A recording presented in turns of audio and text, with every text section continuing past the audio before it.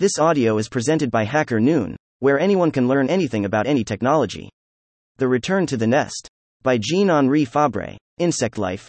Souvenirs of a Naturalist by Jean-Henri Fabre is part of the Hacker Noon book series. You can jump to any chapter in this book here. THERETURN to the NESTXIX. The Return to the Nest.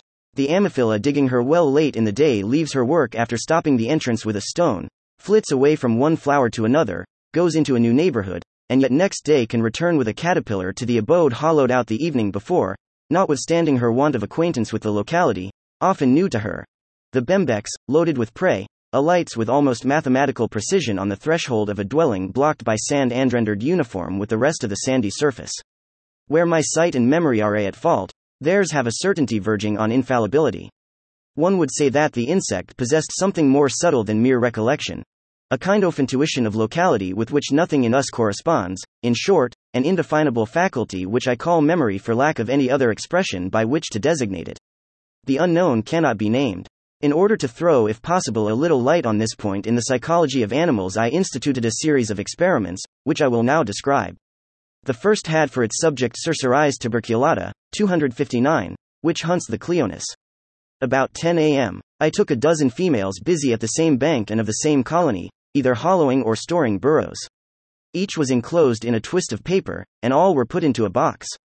About 2 kilometers from the nests I freed my captives, first marking them with a white dot in the middle of the thorax by means of a straw dipped in an indelible color, in order to recognize them later. They flew on every side, some here, some there, but only a few paces, alighting on blades of grass and passing their forelegs over their eyes for a moment, as if dazzled by the bright sunshine to which they were suddenly restored. Then they took flight, some earlier, some later, and one and all took unhesitatingly a straight line south, i.e., in the direction of their home.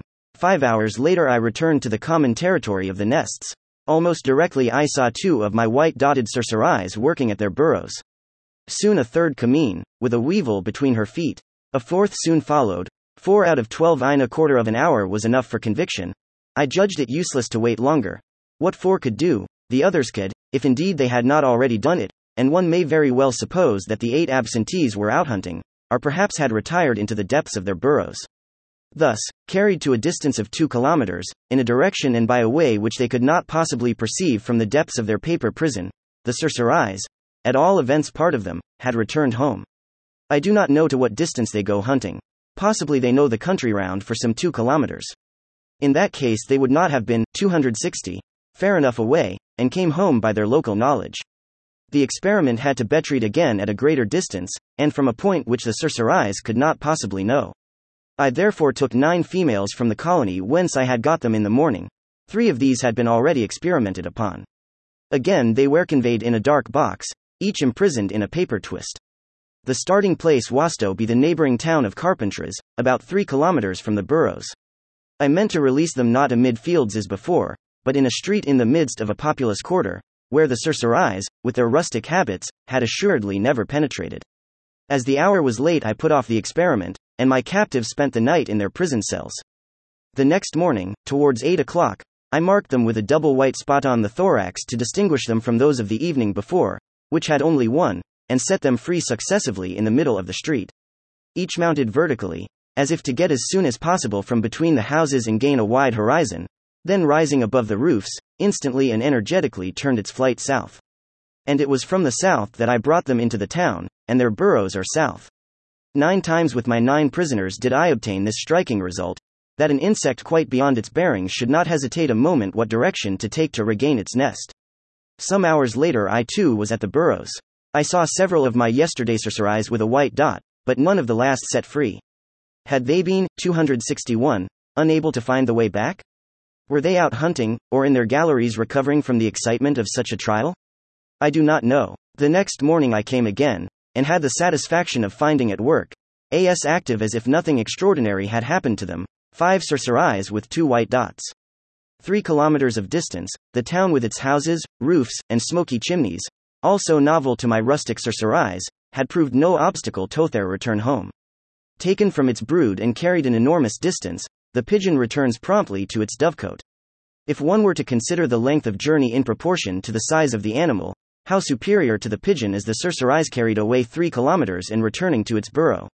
The size of the insect does not equal a cubic centimeter, while that of the pigeon must quite equal the cube of a decimeter, if it does not exceed it.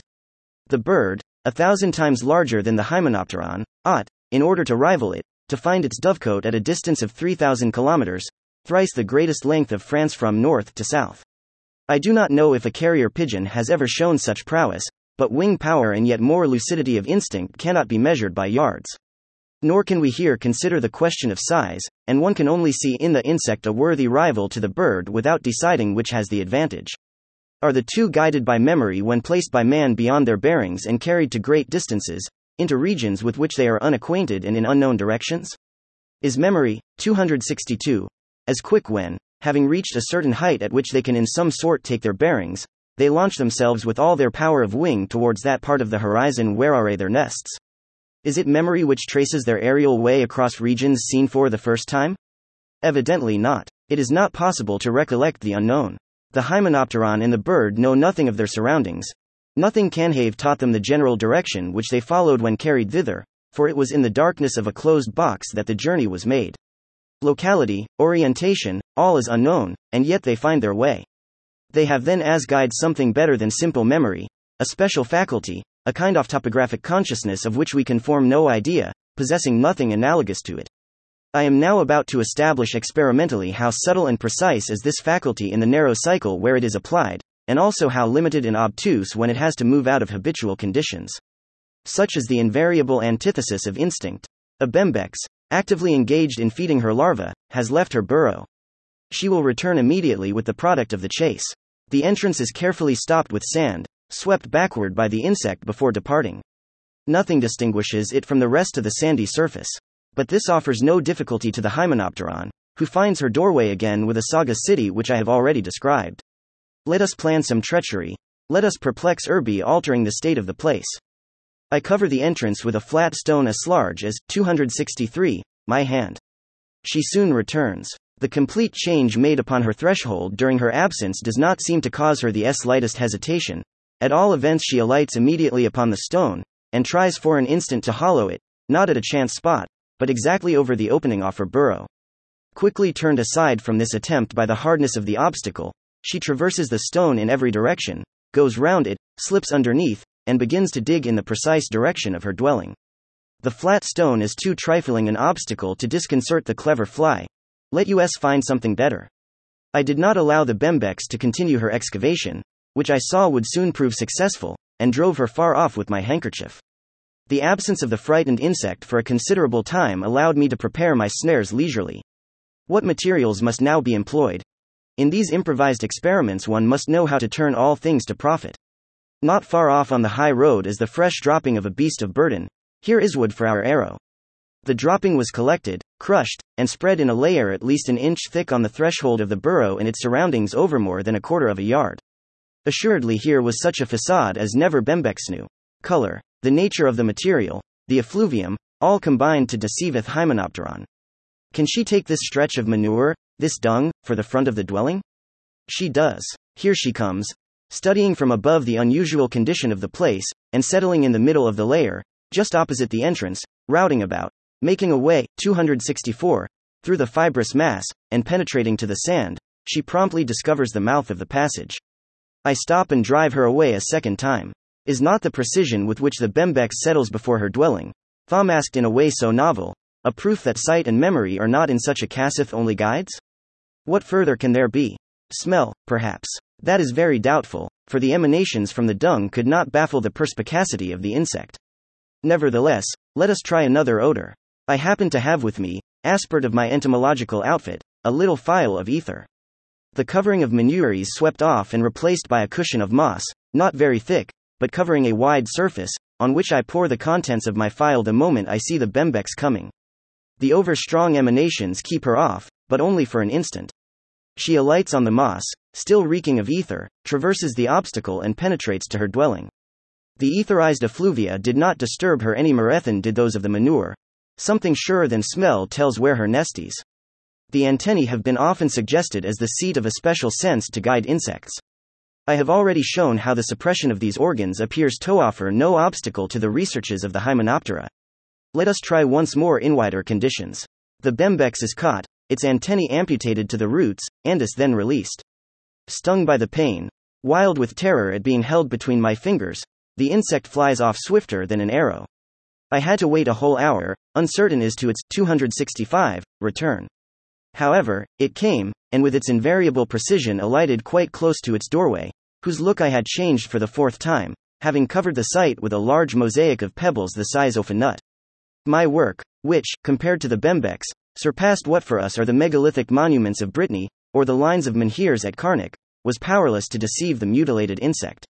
Though deprived of antennae, it found the entrance in the midst of my mosaic as easily as would have done an insect under other conditions. This time I let the faithful mother go home in peace.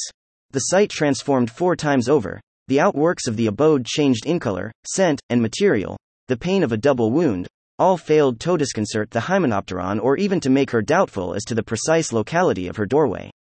I had exhausted my stratagems, and understood less than ever how the insect, if it have no special guide in some faculty unknown to us, can find its way when sight and smell are baffled by the artifices of which I have spoken.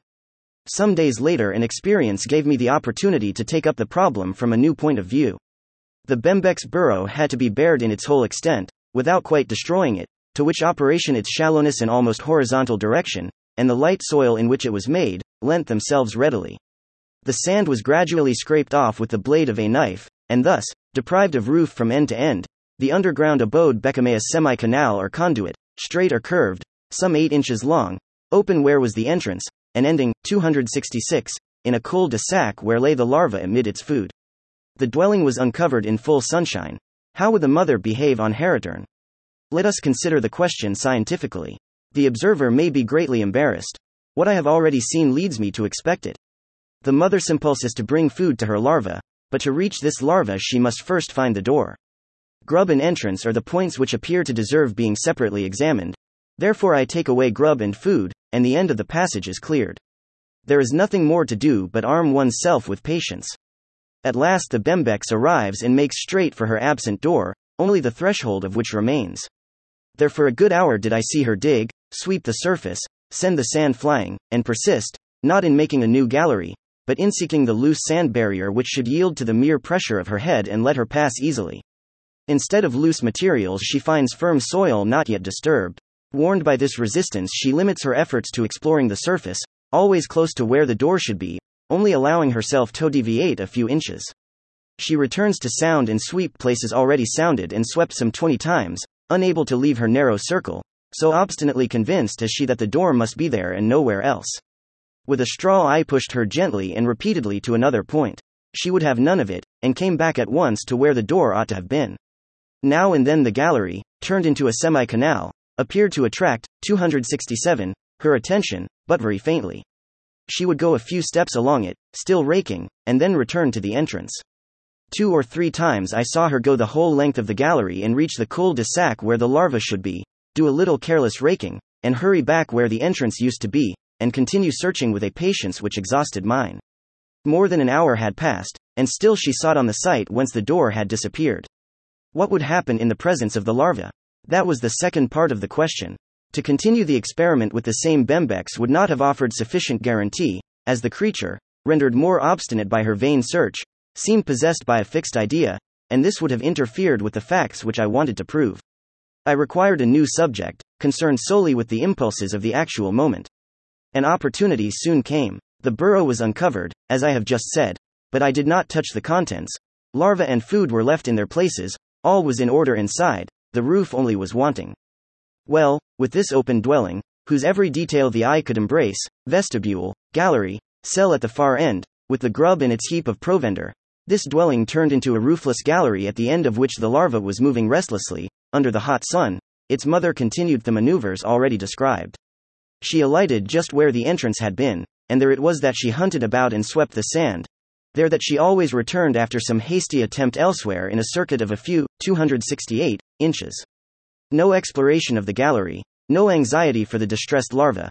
Though the grub, whose delicate skin has just exchanged the gentle moisture of a cave for burning sunshine, is writhing on its heap of chewed diptera, the mother takes no notice of it. For her, it is no more than any one of the objects strewn on the sand, a little pebble, a clod, a scrap of dried mud, nothing more. It is undeserving of attention. This tender, faithful mother, who wears herself out in efforts to reach her nursling's cradle, cares nothing just now but for Herentrant's door, the door she is used to. That which goes to her maternal heart is longing to find the well-known passage. Yet the way is open, nothing holds her back, and under her eyes wriggles the grub, the final object of her anxiety. With one spring she would be at the side of the unhappy larva who so needs help. Why does she not rush to her beloved nursling? She could dig a new habitation and get it swiftly underground. But no, she persists in seeking a way which no longer exists, while her son is grilled under her eyes. I was boundlessly surprised by this obtuse maternity, since maternity is the most powerful and most fertile in resource of all feelings which move the animal. Hardly could I have believed my eyes but for endless experiments on the Cerceris amphilanthidae, as well as on Bembicidae of different species. Stranger still, the mother, after long hesitation, at length entered the unroofed passage, all that was left of the corridor. She advanced, drew back, and gave a few careless sweeps without stopping. Guided by vague recollections, and perhaps by the smell of 269 venison exhaled from the heap of diptera, she came occasionally as far as the end of the gallery, the very spot where lay the larva. Mother and son Hadame, at this moment of reunion after long anxiety, were their earnest solicitude, sign of tenderness, or of maternal joy.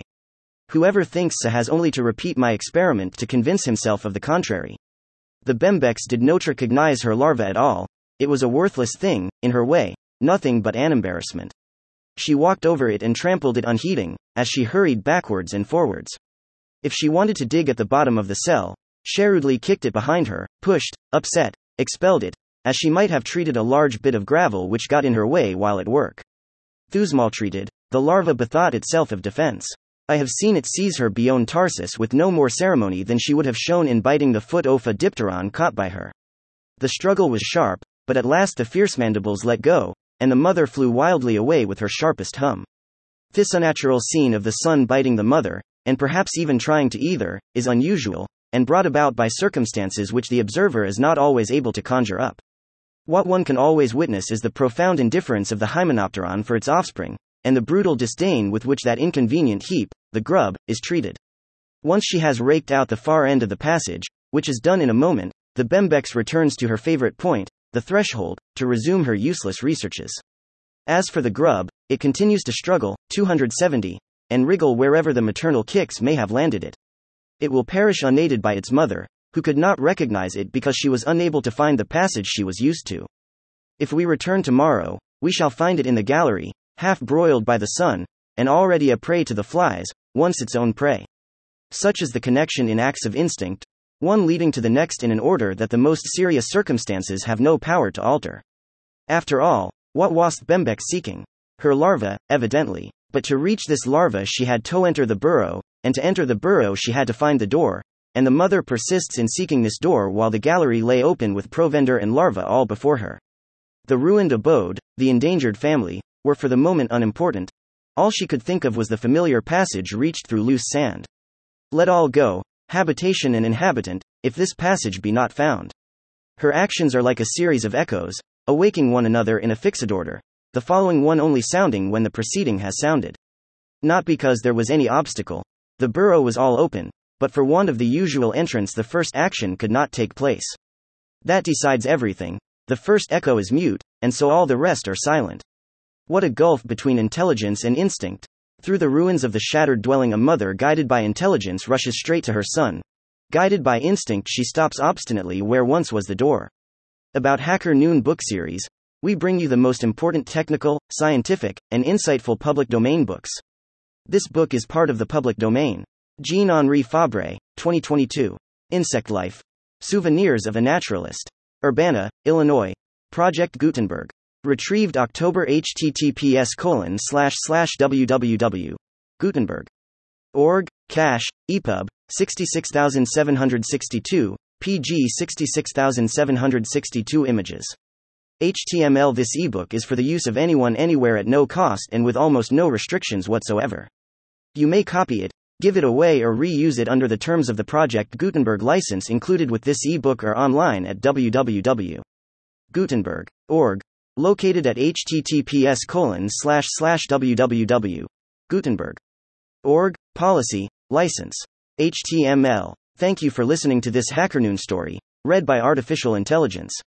Visit hackerNoon.com to read, write, learn, and publish.